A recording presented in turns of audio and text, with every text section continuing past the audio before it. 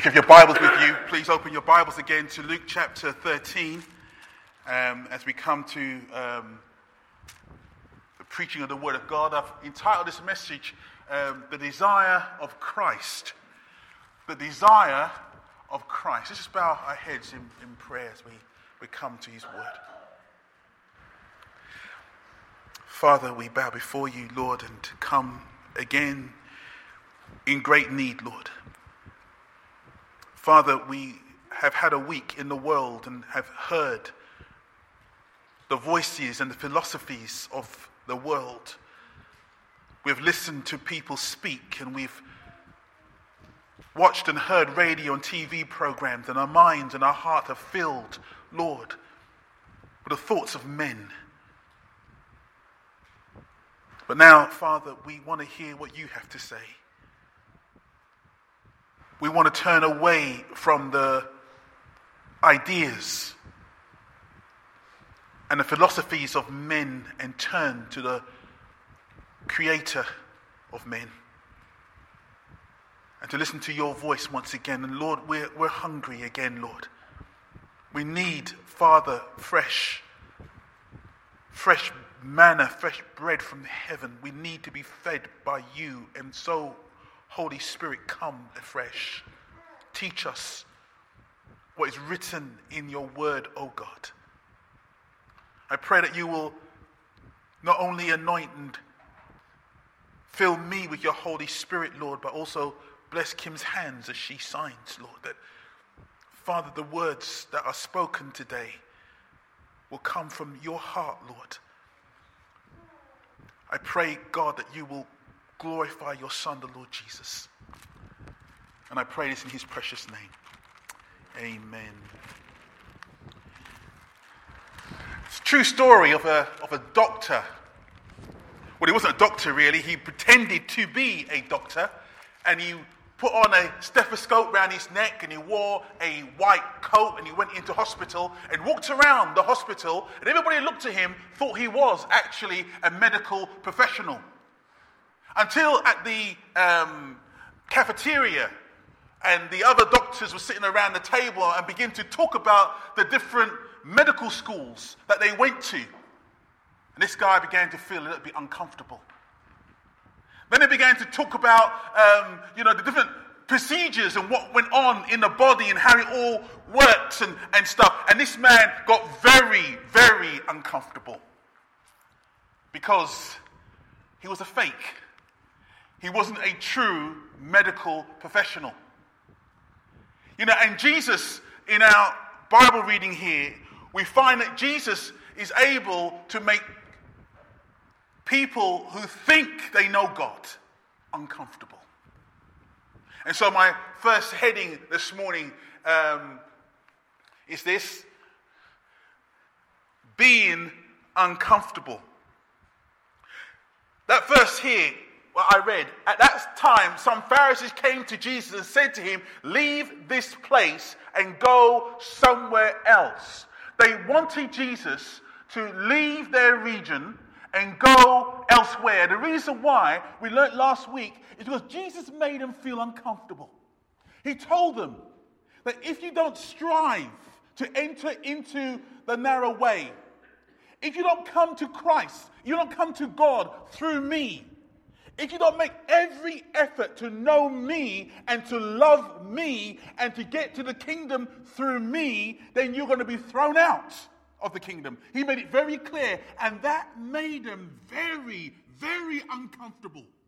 So they said to Jesus, "Go somewhere else. Go and do what you're going to do elsewhere." It disturbed them. It made them uneasy. It troubled them to have Jesus Christ speak like that. I was watching the other day a very old episode of Only Fools and Horses.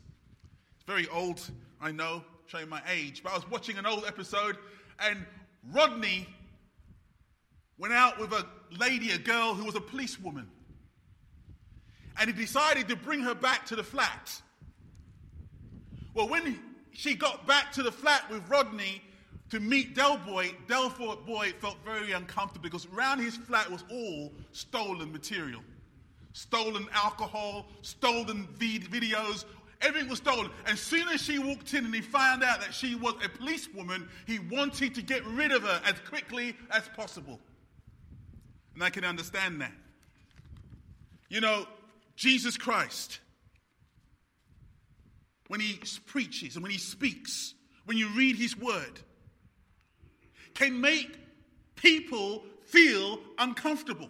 Listen, when somebody preaches, and the preacher preaches on subjects such as sin and getting right with God and turning away, and God's word exposes things in a person's heart and life, the Holy Spirit brings conviction, and it makes people feel uncomfortable. And instead of sitting there and saying, I need to get that report right, many people will get up and go somewhere else. I don't want to listen to a preacher to tell me that I need to put my life right. I don't need to listen to a man to tell me that I'm a sinful person and God comes to save me. I'm going to go to a church that tells me something different. Good, solid, godly preaching either angers people or blesses people. Either make people turn away from God or make people turn towards God. And these men, after hearing the Son of God, who was the best preacher ever, walked the face of the earth, they became so uncomfortable, they said to him, go somewhere else. Not the first time that Jesus was told to go somewhere else. Do you remember that time when Jesus crossed over a lake and he met a man who was demon-possessed? And Jesus healed him and cast out those demons. There wasn't just one demon in this man. This man was held a prisoner, and there was a legion of demons in this man. And Jesus came and healed him and put him in his right mind. You would have thought the whole region would have been celebrated because this man terrorized everybody in that region. And Jesus healed him with a word. But we read in that word, then the people began to plead with Jesus to leave their region. We don't want you here. Even though you delivered and set free a man who confused and terrorized everybody, and you set him free, we don't want you here. Leave us. You know, Jesus didn't argue. The Bible tells me he just got on the boat and he went away. And you know, the sad thing is that today people will much rather have Jesus away from them. You know, Jesus, I can take you when you're doing things that I like. I can take you when you're giving me stuff. But Lord, Jesus, if you're going to be king in my life, if you're going to be Lord in my life, if you're going to tell me how to run my life, then you can go somewhere else. I don't want you. And these men, these religious men, came up to Jesus and just told him straight, leave. Being uncomfortable. Well, the second thing I want to say is being afraid, because these are the words that they said to Jesus. They said to him, at this time, some Pharisees came to Jesus and said to him, leave this place and go somewhere else. Herod wants to kill you. They use Herod here because they want to place some fear in Jesus' heart and mind. They wanted to bring some form of worry and concern about Herod, who was the king in that area, and they wanted Jesus to be afraid. Now, Jesus never met Herod at this point. He only heard about him. He heard that this man, Herod, took his brother's wife to be his own wife. He's already heard that this man, Herod, arrested John the Baptist and killed him and beheaded him. He heard about these things. He knew that Herod was a cruel and lustful man. But Jesus goes deeper into his character. He knew him from a distance, what he does. But listen to what Jesus says. He says this. But first, just missed that first. Let's go back. if you haven't got your Bibles, it's here. It's verse 32. He replied, "Go tell that fox." Is that the next one, Kim? The next one? Okay, it's not the one there. Yeah, here he is. He replied, "Go tell that fox." He called him a fox. You know, a fox is a term for a shifty person, a deceptive person, one who is cunning, sly, sneaky, crafty. Jesus turned around and said, you know what, I know about Herod. I know that he's a lustful and evil man. He took his brother's wife, and he's killed John the Baptist. But I know him at a distance. But I'm going to go deeper about him and tell you about his character. I'm going to lay him, as it were, on the operating table. And I'm going to tell you what's inside the man. He is crafty. He is sneaky. He is of low character. He is sly. Go tell that fox. Herod, you don't only do evil things, you are an evil person. Inside, I know what you are. You know, I wish people understood that Jesus Christ knows so much more than what we give him credit for. You know, I heard of a bank robber or a post office robber. He went around holding up post offices and robbing different people, different stores. He eventually got caught. And he will only confess to robbing one post office, even though he'd done 25.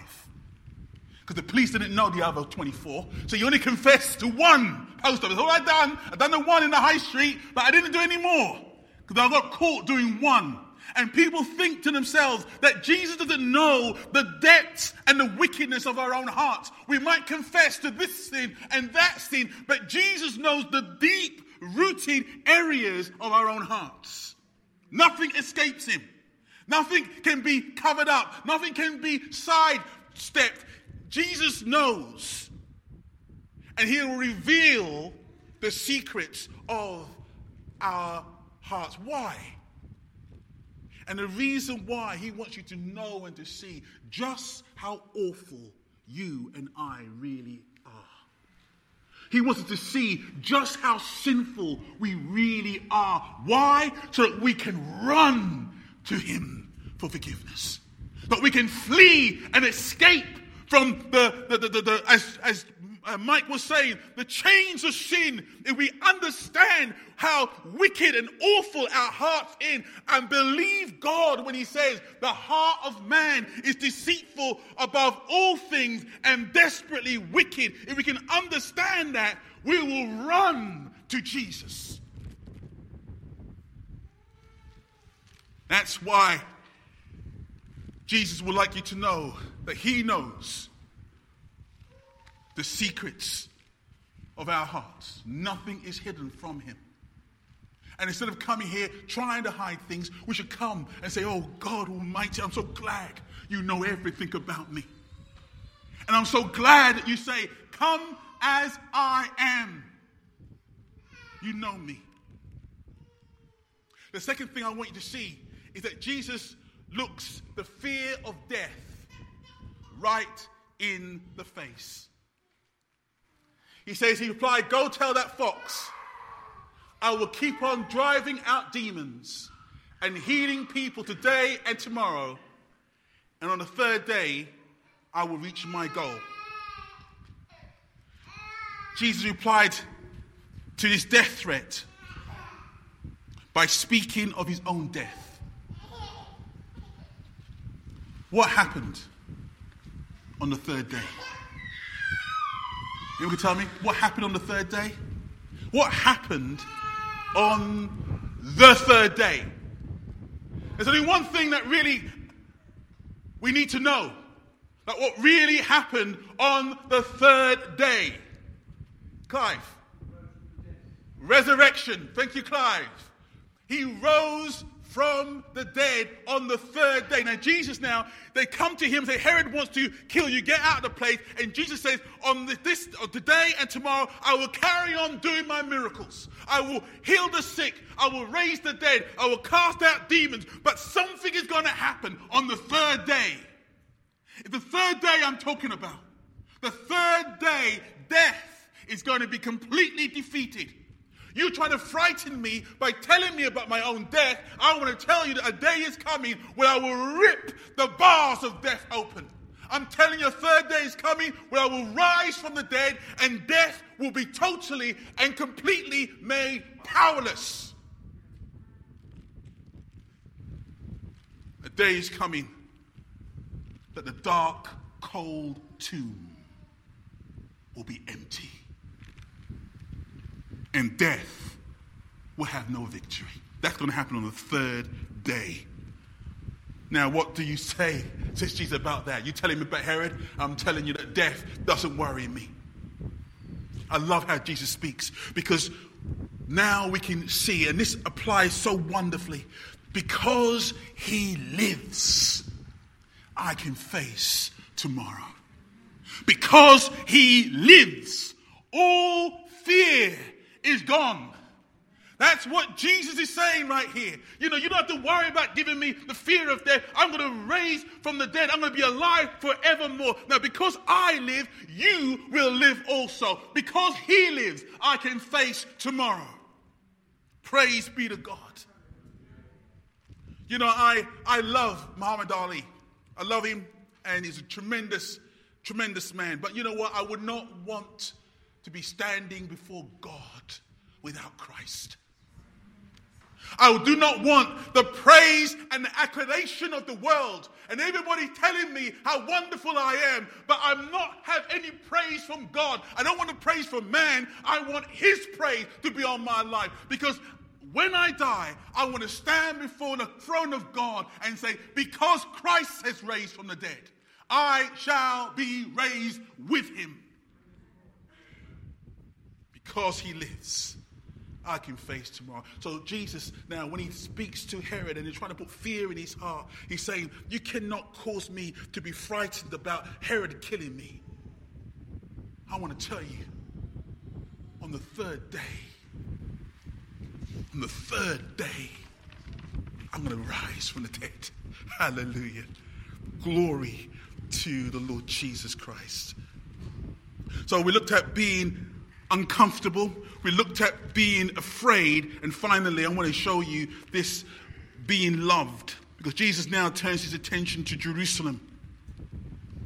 Jerusalem. This day, Jerusalem, every synagogue that is built around the world all face Jerusalem. Every synagogue. Jerusalem is such an important city to the Jews. It's of huge importance. And Jesus speaks about it. He says this: in any case, I must press on today and tomorrow and the next day, for surely no prophet can die outside Jerusalem. Jerusalem, Jerusalem, you who kill the prophets and stone those sent to you, how often I have longed to gather your children together as a hen gathers her chicks under her wings, but you were not willing. Jesus speaks about Jerusalem. Look what he says. He says, you who kill the prophets and stone those sent to you. The prophets were sent to Jerusalem. These men that were sent were godly men, They were men who fasted. They were men who prayed. They were men who left their families and the comforts of the world, and they sought God. They were men who looked to hear from God. They were men who God approved of. God loved them. God spoke to them. God took them to one side and gave them specific messages. And he sent them to Jerusalem. These men were honored by God. And what happened to these very men? These very men who were honored by God. These very men who left wealth and family and homes and businesses. These very men who left the luxuries of life and sought God. What happened to them? They went into Jerusalem and they were stoned and killed. Remember, in the New Testament we have Stephen, a man who was full of the Holy Spirit. Stephen was a man full of God. But when he went into Jerusalem and he spoke the word of God, the men around him, they got so angry, they dragged him out and they began stoning him. The Bible says that Stephen looked up and he saw heaven parted. He saw the Lord Jesus Christ standing as if to receive him. And yet he was stoned to death. And not only him, but Jesus says, the prophets, there was many of them. They were sent time and time again, spent time with God and then sent to you. God loved them, approved of them, then he sent them to you. Then when you received them, you stoned them. So what is Jesus' reaction to all that? What is Jesus' reaction to murderers, rebellious, murderers? What is Jesus' reaction to them? We have it in our reading. How often I have longed to gather your children together. How often, Jesus says, I've longed to gather you. I've longed to hold you. I've longed to love you. I've longed to draw you close. I've longed to show you kindness. I long to show you my mercy. Even though you're a murderous people, I still long to gather you to myself. What amazing grace is that? What amazing love is that? That even though these men killed the very ones that God loves, Jesus says, I long to gather you to myself. This is the Christ of the Bible. This is the God who speaks. This is the God who makes himself known. This is the God who we worship. A God who doesn't push people away even though they got sin in their lives, but longs to draw them close. But Jesus ends this part with this, replacing responsibility not only upon the shoulders of the Jews, but upon our shoulders as well. He says, how often I have longed to gather your children together as a hen gathers her chicks under her wing. But, he says, you are not willing. You are not willing, he says. I am willing. I am willing to forgive you. I am willing to cleanse you. I am willing to cover up your sins. I am willing to draw you, to wipe away every tear, wipe away every stain. I am willing to do everything for you. But, he says, you are not willing. Reminds me of what he says, what God says through Isaiah the prophet. He says, all day long I've held up my hands to an obstinate people who walk in ways not good. Can you see the thing that God is saying here? All day long I hold out my hands. All day long to an obstinate people. I'm saying, come to me, come to me, come to me. My hand is outstretched to you all day long. I hold out my hands. But the people are obstinate. Back in Isaiah's day, they were obstinate. Back in the days of Jesus, he says, you're not willing. But how about our day? Has anything changed? People want to stand away from God, but Christ is saying, my hands are stretched out. Let me close with one verse from the same book, Isaiah. Look what God says here. I revealed myself to those who did not ask for me. I was found by those who did not seek me. To a nation that did not call on my name, I said, here am I. Here am I. This blows me away because this is God speaking, you know. This is the creator of heaven and earth. And he says, I revealed myself to a people who were not even looking for me. I made myself known. And this is the same today. There's people here today who may not even be looking for the Lord. But the Lord's saying, I have been looking for you. All of your life, I've been searching for you. I've been looking for you. And I'm going to lay hold of you because I love you. I want to gather you to myself.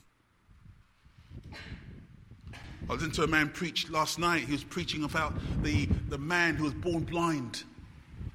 He was a beggar who was born blind, and Jesus healed him. But after Jesus healed him, he got kicked out of the synagogue. They chucked him out. And the Bible says, right at the end of that chapter 10, I think in John, the Bible says, Jesus went out looking for him. Hallelujah.